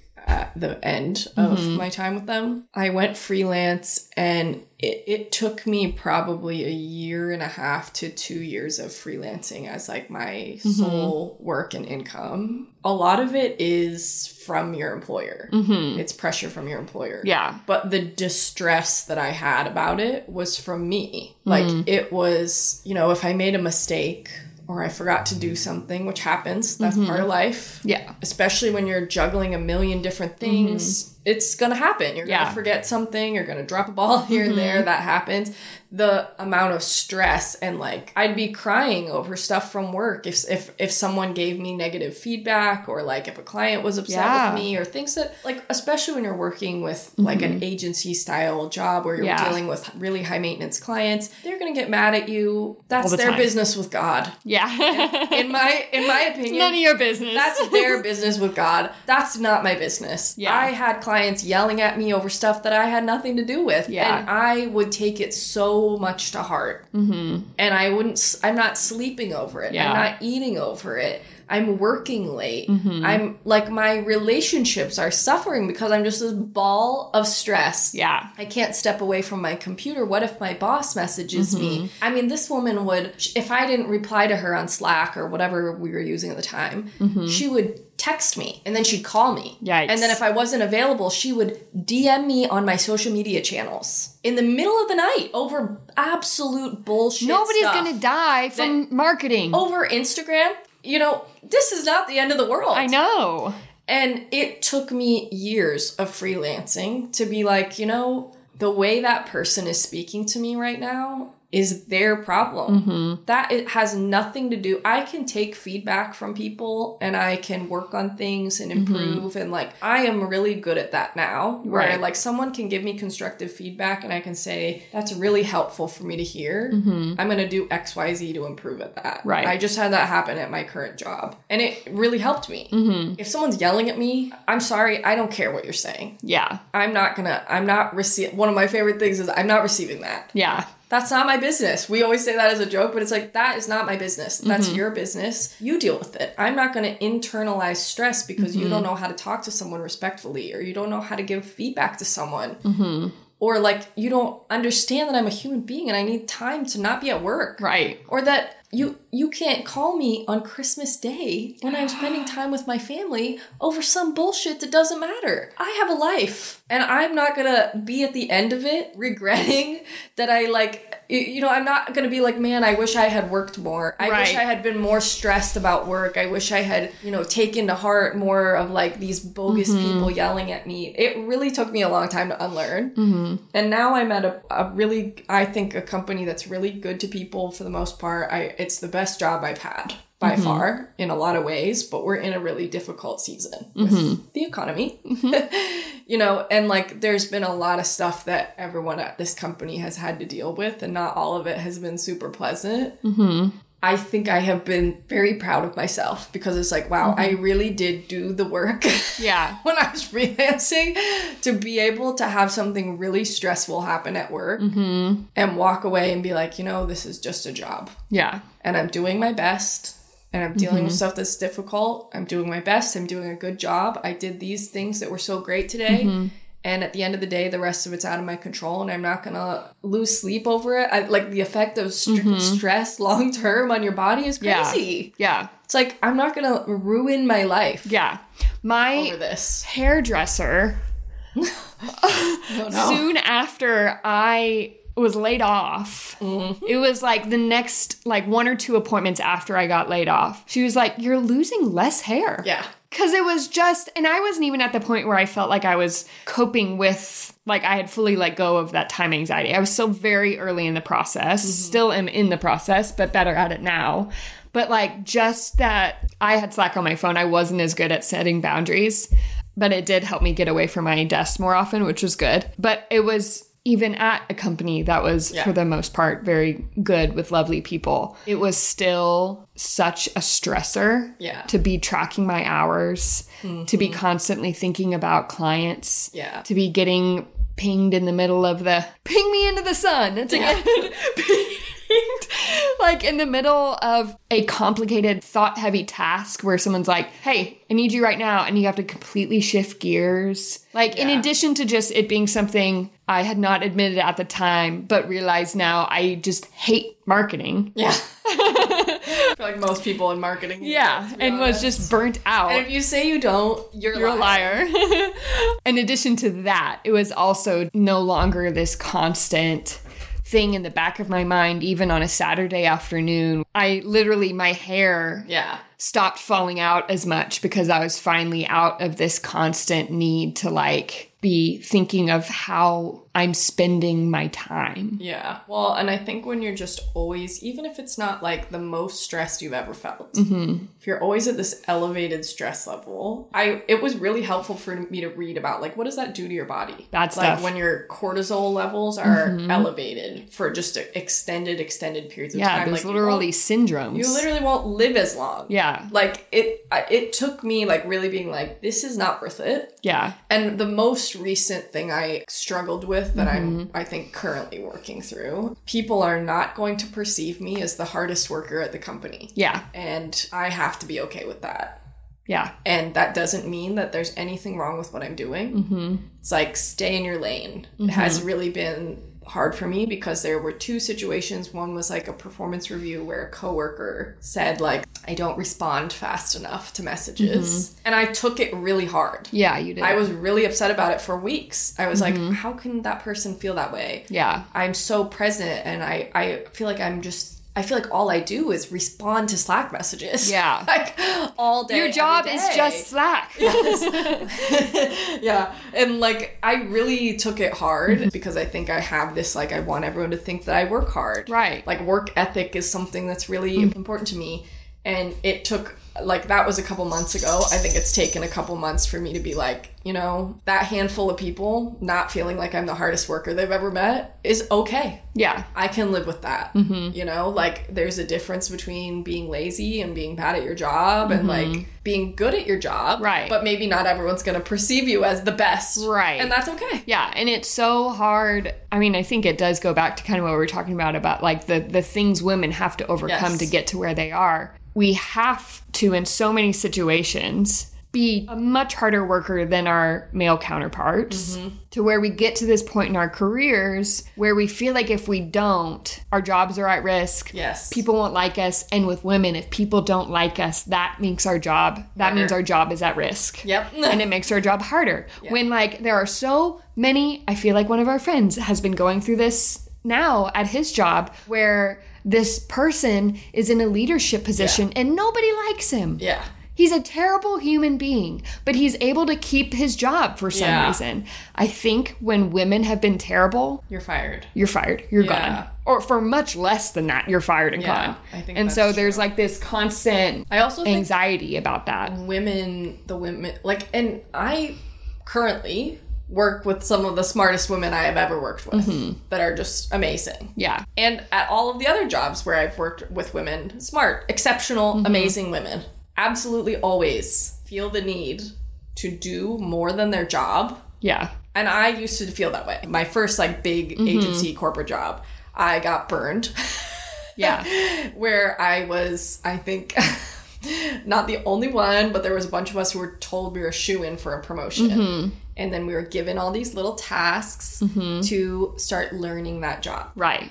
And then, someone else was just given the job. No one else even interviewed. There was no process. Someone was just given the job. That was one of my friends. She was amazing. She deserved that job. Yeah. That was a learning experience for me. That people will use your willingness to go above and beyond. And it's the frog in the boiling water. Like they start it slowly, and all of a sudden you're doing the work of 3 jobs if you tell, for no more money. It's like how we said at the very beginning of this conversation. The way you feel about yourself and the way you walk into a room, if you're confident, if you feel like you can do it, that's how you're telling everyone else to feel about you. If you tell everyone at your job that you can do a job for your title and your salary, why would they pay you more for it? Yeah. Why? You're telling them through your actions that you're willing to do it for less.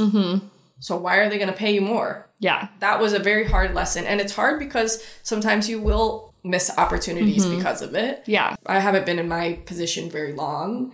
And they opened up a promotion. And I was like, well, I'm not going to get it. But that's not why I didn't apply. Yeah. I was like, I don't feel the need right now in my life. I've had a lot of change happen. I just got this job. I'm really excited about it. I'm still feeling like I'm learning it. I don't want another new job. I want this job. I'm not going to put my name in a hat for something just to give off that I am into growth. Right. I'm happy where I am. That has been a learning process for me. And now I feel like at my age, it feels like the stakes aren't as... It just feels like the stakes aren't as high with jobs. It's like, and I know that people don't love to hear this, but it's just a job. Yeah.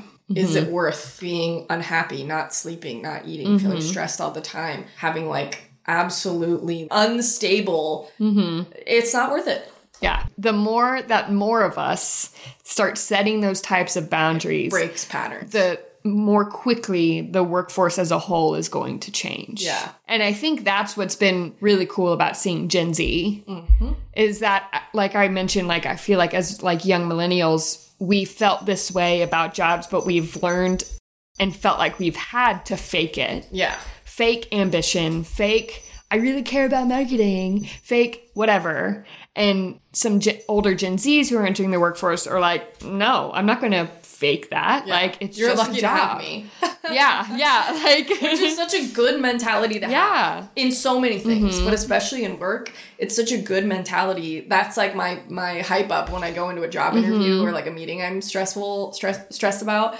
I'm like, you're so lucky to have me. Of all the people on this earth, you're so lucky to have me in this room with you. Yeah. All right.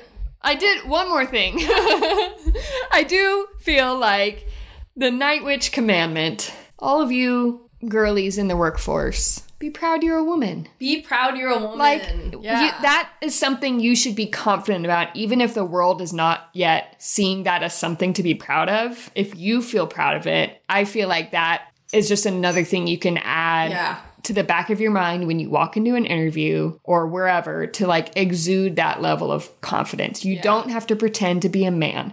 That is something... I remember I'm about to go on another tangent. Your perceived weaknesses are your strengths. Our strengths. This especially goes, I think, with tone and how we treat other people in the workforce. For so long, women have had to be like, well, I need to be more assertive. I need to stop using exclamation marks. I need to be more cold, deadpan, whatever. I need to be more respected, stereotypically male. Masculine energy, instead of maybe men need to use more exclamation points sometimes. Men need to be a little bit kinder in their communication. Like, it's not that you have to go and exude the energy of the men you work with. Yeah. Be a cycle breaker. Yes. It's hard. Like, I feel like... Yeah, easier said than done. When I was 22 and making $10 an hour, there's a reason I put up with all that shit. Yeah. I didn't have options. And, like, I think that's why, especially, like, when you say, like, women in leadership, like, be intentional about who you're pulling chairs up for. Like, I think it's on the people who do have options. It's on the people, like, I think at this point in my career, that's why I'm so firm about things. Because it's like, I have leverage now. Right. I have options. I have a savings account where if I hold my ground about something I feel strongly about and I'm fired for it, I can live through that. Right. Where when I was 22, I couldn't.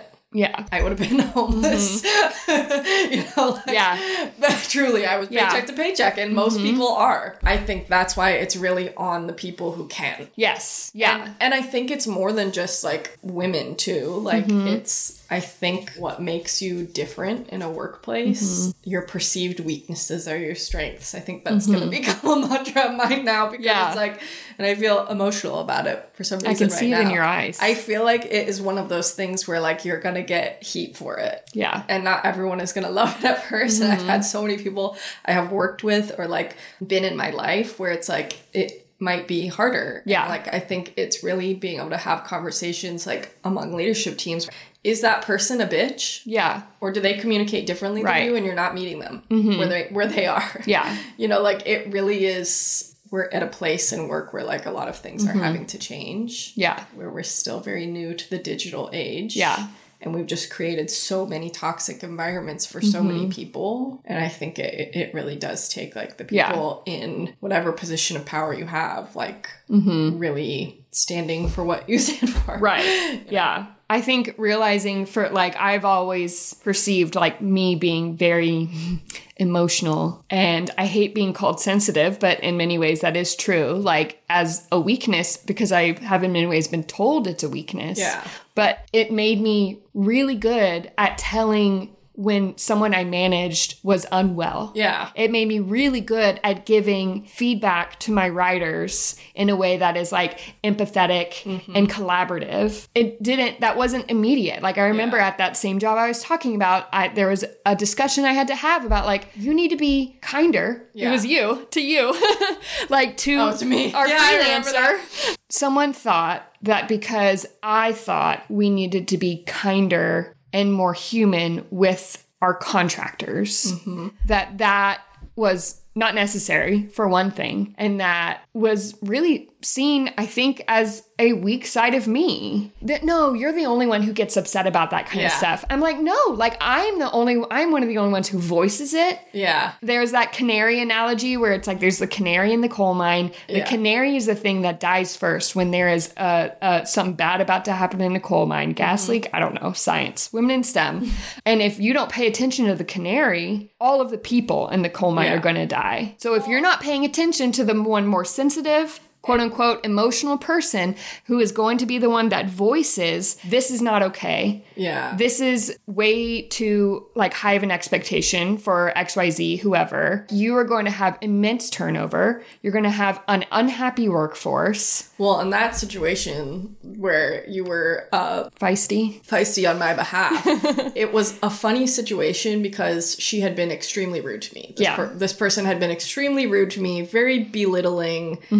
It was honestly laughable how she was talking to me, thinking that I was just gonna... Giving you a bone. I'd been freelancing for a while at this point. I had a ton of business. I did not need that business. Did I want it? Sure. It was a great, client. I don't remember what the project was. It was long form writing. The request was 4 white papers in 2 weeks with multiple interviews needed to complete the white papers. My response was, that's not how I operate. Go with another freelancer. Was my response. I don't have capacity. I'm really booked up. I could take one of them. I can't do that, but, and I said, said 1 a week for the next month. Yeah. I gave her a timeline and I said, this is my normal timeline. I could condense it, just in good faith since we've worked together And I think I said, if that doesn't work for you, find someone else. Feel free to go with your other contractors. I knew they had like a roster of contractors. And her response was, I don't remember. It was hilarious. And I said, I'm not interested. I saw it and immediately messaged you. We weren't even that close yet. But the funny part about it was, like, she didn't care whether she was being rude to me. No. And I later found out, or I might have known at that time, I was their most affordable contractor. Yeah. So the other people on their roster charged more for what she was asking for and also couldn't do it in that time frame. Yeah. And so it was a terrible business decision to piss me off. And I didn't take the project. And if she had just gone with my time, and I later found out that the work didn't get done in the original time frame I had offered anyways, because she had made such a rash decision to be rude to me. Where if she had just been flexible and kind and worked with me, the project would have gotten done on time. Yeah. It would have been at a lower budget. It was a terrible business decision for her to be insensitive to me. Yes. And it's funny because you always say, Maggie, you always say that you hate being called sensitive. And I would describe you as sensitive. And I think it's like a beautiful quality. Because I feel like when you hear sensitive, you hear reacting sensitively. Yeah, and when I hear the word negatively against me, when I hear the word sensitive, I think being sensitive to the people around you. Like being adaptive to how people feel, picking up on how people feel, being responsive to that. I think being sensitive is a really beautiful quality. I think I'm very empathetic. I wouldn't describe myself as sensitive. But I have a lot of sensitive people in my life that I'm like, that's a really beautiful trait to have. Anyways. I'm crying. We both cried today at this point. Yeah. After the art of racing in the rain. Yeah. Just emotionally unstable. All right, let's get into our questions. Okay. Our segment today, it's the first time we've done this, is Ask Me Anything. So we posted a question box on our Instagram for the first time and had people ask us questions. A lot of them are silly and we're going to answer them anyways. Yeah. And we'll do this, I think it would be fun to do this every couple of episodes. Okay, first question. I won't name names. The very first question we got is, are y'all single? ? Exclamation point, eyeball emoji. Short answer, 1, 2, 3. Yes. We are both single, but I do need to tell, this is a person who follows both of us on Instagram. We don't know this person. A lurker. He's a lurker. He just started following me. I don't know how long he's been following you, but he watches every single one of my Instagram stories, really quickly. And it's funny to me because I posted this question box on our podcast Instagram, and then I shared it to my personal Instagram. He watched my story, then he watched the podcast story, then he asked this question, and no hate to him. Right. To be honest. If you think someone's cute and you follow them on Instagram, the missing piece for me is why can't you just message? First of all, is that he asked, are you both? He's like, I'll take either. Which was very funny to me. And it was even funnier that our whole podcast is about being single in your 30s. If you had listened to the first episode, you would know the answer. Or any of the clips we posted. It was so funny to me. And then the other part of it was why wouldn't you just message someone right away? If you follow them on social media, just message them. There's the other side of this where I received a huge message from a man once who followed me on Instagram, and it was really nice, but it scared me, obviously, so I never responded. Right. But just message someone. Hey, I think I matched with you on Hinge. Or, hey, I noticed you have a podcast and you live in Oklahoma. I have a business and I live in Oklahoma. We should totally partner. Yeah. That is so non-threatening and cool and fine. Being a lurker is weird. Yeah. And we all do it. Yeah. We all do it. But, stop, maybe. Yeah. Stop, maybe.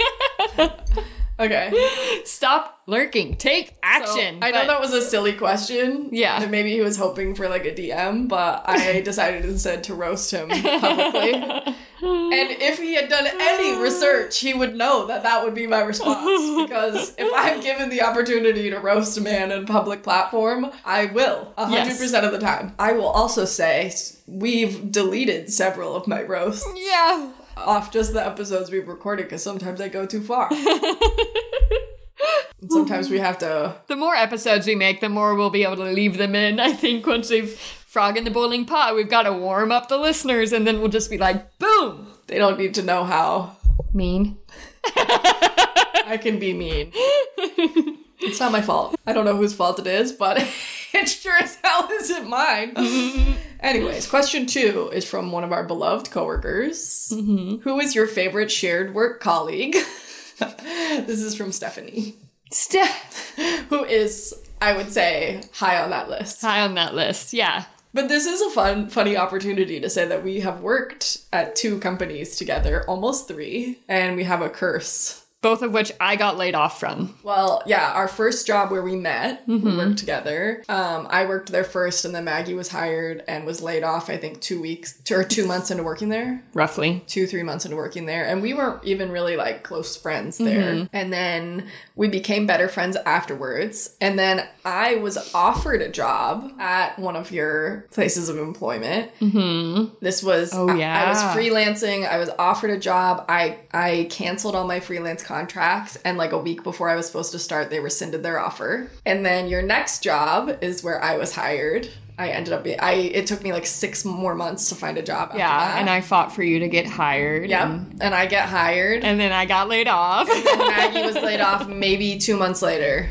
Yeah. So we have a bit of a curse. But where as far as... we have a 2-month max. Yeah. As far as shared colleagues... Stephanie, you're high on that list. We love you. We love you so much. often about how much we love you. But also from our first job, like a lot of our close friends are from that job. Yeah. So we have a lot of people that we really love, which I think is really cool. Next, we have a question that says, how do you guys stay so hot and funny in this economy? Antidepressants. That's from Gina. Gina.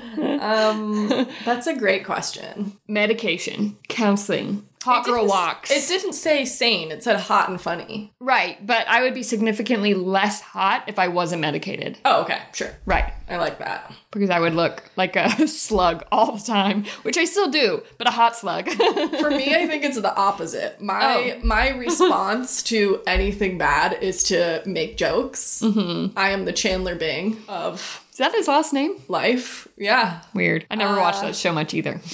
If I'm cracking jokes, I'm unwell most of the time. I mean, I'm funny when I'm well. Right. Also, I'm just a funny girl. I have a really hilarious picture of me from middle school that maybe I'll upload to Patreon for this episode that I call my funny girl origin story. It's like, if you look like that in middle school, you become funny. Yeah. Because no one wants to talk to you for your appearance. But I did luckily get hot. Yeah. I'm hot now. Yeah. And I don't know how my hotness is from within. Yeah. I think all hotness is from within. It's an energy. It's an vibe. Energy. Yeah. And I just believe it to be true. Especially this year.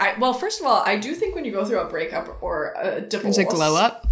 I think there's just a natural hotness that happens after that. I remember like when I first started the separation, it was like all of a sudden everyone is like, I'm like a magnet of sexual energy.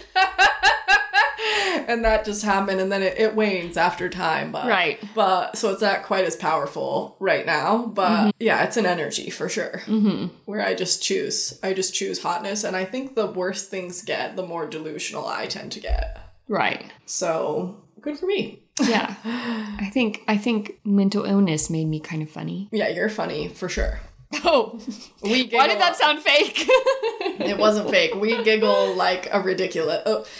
we were just told by our friends we hung out with yesterday that we're too much together. Yeah, we hang out too much. No, that we are too much. Like that we're just cracking jokes. I thought he said we hang out too much. He said it's too much. He did say we hang out too much. Like we spend too much time together, and it's just too much when we're both in the same room. Yeah. We're just cracking jokes. We're giggling. Bouncing off Half each other. Half the time we're not even saying them out loud because we spend so much time together that we already know what the punchline is. Right. We just make eye contact and we're like, yeah. Yeah, I feel like it was like that same friend, like last weekend, I think said something, because I don't even remember what we had done, but we like dun-it, back and forth very quickly. And he was like, how did y'all even do that? Yeah. Oops. It's fun. Yeah, so we're even hotter and funnier together. Yeah, I do think hotness is a mentality. Yeah. I do think that in the last couple of years, I definitely feel like maybe, I don't know if it was COVID or just like, I just really stopped trying for a little while. And not that I was not hot then. I still was a little cutie as I am, but I have been more intentional about putting like time and energy into not my appearance, but like feeling good. Yeah. Like what I'm wearing and what I'm doing with my hair and what makeup. Like I've really been trying to dress to feel amazing. So that when I walk from my house to Maggie's house, I'm like, am I the hottest piece of shit on this earth? Yes. Yeah. And that also goes a long way. Yeah. To just feel good about yourself. Yeah. I do feel like, I think I was telling my mom this like a few months ago, but I do feel like something I've been doing to feel, this is just like the little pro tips on just how to feel good. Confident. Especially as like women entering or in your 30s. I feel like I, for so long, dressed, and still do, to just feel hot by other people's standards, particularly men. Yeah, for the male gaze. The male gaze. And I just needed to feel hot in that specific way. And I wore mostly jean, mostly black. Nothing wrong with neutral colors. I still wear black all the time. But it was very much like for a specific energy. Yeah. And now look at me. Look at this. Look at this cardigan. But there was something that just like as I was approaching 30 and now in 30s where I was just like, why? Yeah. And I just started leaning into what do I actually like. Turns out Minimalist Maggie really likes color. Yeah. A lot. Weird colors together. Yeah. Like this. Like that's a weird color combination. And something about just being able to be like, yeah, I'm going to wear that because it's cool and fun and interesting. Yeah. And that makes me feel good when I have a kind of weird outfit on. It makes me feel hot. I have always been that way too. Yeah. It's funny when I was in high school, I ask anyone who went to high school with me, I dressed weird. Yeah.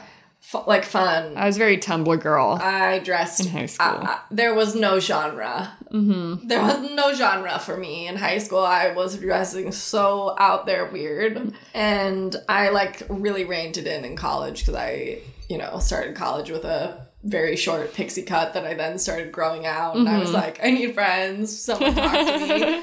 And so I like really dressed very like normal after that. But like, I always feel my most confident when I'm wearing something that's a little out there. Yeah. Or like feels really comfortable or feels very me. I also really like things that are like not, like I have some like really femme clothes that I really like. But if I like super boss, kind of gay. Yeah. I feel so confident. Yeah. In that. And I think it's because it's not for like that male gaze. It's like, I don't know. And I like when you walk down the street and everyone's like, you're different. Yeah. It makes my head enormous. So, or like my go-go boots. Yeah. I feel beautiful in my go-go boots. Mm-hmm. I wish I could sleep in them. Cutting my hair. Yeah, your hair looks amazing like that. Made me feel. When I dyed my hair blonde, that was a... Split dye. That helped me too. Oh, yeah. Because you're known. Yeah, yeah. From coast to coast, you're known. From here to Chicago. It's a coast. It's on a lake. All right. Next question. Yeah. Favorite Halloween stories, even better if they're feminist or center. Oh, yes. I felt like this story, I actually was going to do a different story. And then I redirected when I saw that question because the Night Witches just felt, especially since at least some of it takes place in October, but it's also at night and it's like real women. It feels like a good, and it's also like all these Nazi forces huddled up terrified of the sound at night. That feels like Halloween campfire story. Girls. Yeah. It's just the girls. Dun, dun, dun, dun, dun, dun. Let's go, girls. We're going out tonight. We're feeling alright. We're gonna let it all hang out. That was their theme song if it existed at the time, which it didn't. Yes. It was they would have loved Shania. Yeah. Yeah. So that was kind of my, like, it wasn't like a traditional, like, we tell this story at Halloween or whatever, but I kind of chose the story to be in honor of that question. My favorite Halloween, it wasn't women-centered, but my favorite Halloween story when I was growing up was Axe Murder Hollow. Shout out to my Erieites. So there was this old story that I think is true. There was like this abandoned like cabin down in the woods that was Axe Murder Hollow is what it was called. And there was a guy that like lived in that house that killed, I think, his like wife or his girlfriend and maybe several other people. And it was like this back road. I used to take this road to get to work. But it was right by my house growing up. Yeah. And, you know, like kids would go there Halloween night. If you like went in dark, you're supposed to like see the ghost or like the axe murderer. And my dad every year wanted to dress up as him. And he never did, but he always was like, how funny would it be if I just went down there with an axe? And I'm like, that feels like a good way to like get accidentally killed. Right, accidentally killed. I got really distracted because that reminded me of a story from my college town where you would drive. It was one of those weird things where it's like you and your friends would like pile in the back of someone's truck and go because there was supposedly these like lights, and they were called the Anson lights that you could see. And I just Googled it because I was like, I have to remember what this story was, because it was rumored that a white light kind of like will start traveling down the road, I think 3 times, but it was based on the ghost behind the light was a woman who had 3 sons. They would go out to like chop wood or do something.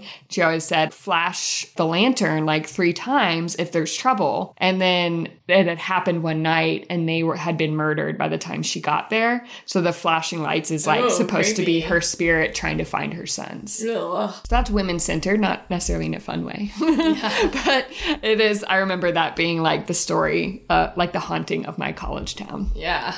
Okay, last question. Okay. Which I'm not prepared to answer. Is Jennifer's Body for the girls? It was marketed toward dudes, but it's now a girly cult classic. And I truthfully know nothing about Jennifer's Body, so. I haven't actually seen it, and so what I would love to do is watch it and then give more information next time. But as far as I understand, I know the premise of it. And the premise is that I think she is like the hottest girl in school and rejects a lot of boys. But then she gets, I think, possessed and essentially starts like offing all of these men who like want to sleep with her. And from what I've heard, it was very much intended to be like this femme fatale, male gaze-y situation, which like the femme fatale idea is all about, usually they're a plot, like they advance the plot for a main male character, or they are created to cause the downfall of the man. But like she's, from what I understand, very much like the main character in this story. And so I think it's been kind of reclaimed by women, both in the discussions of how society makes women, especially women who are sexual, into monsters. And I think there's also an element of her reclaiming power. Yeah. In a way. So but for the girls, probably. For the girls, yeah. So I think there's a lot of stuff, but like... But intended for the boys. Intended for the boys, and then we're like, nope, that's ours. Where it's like... Yeah, so I would like to watch it. We should watch it and then come back with a more, that would be fun, with a more thorough answer to that question. Yeah. And it's still October, so we would be watching it as like a scary movie in October. Yeah, fun. Yeah. Okay, cool. I truthfully really badly need to pee. Okay. So I think we should wrap. Okay. Yeah. What are our closing remarks? Thank you for being here today. Thank you for loving me. Thank you for being there. The whole world's thinking. The whole world's thinking you. Thinking us and thinking you. I don't know. I know that song. I think it might be from Bob's Burgers, but I didn't know that. Shout out to Bob's Burgers. I never really watched it, but I saw a clip of it. Good. No, I don't think there's much else to say. Just be proud you're a woman, if you're a woman. Yeah, be proud you're a woman. Yeah, we're cool. Your perceived weaknesses are your strengths. Yes. Yes. Especially the ones that are typically associated with women and femininity. Yeah. Okay. Ho, ho, ho.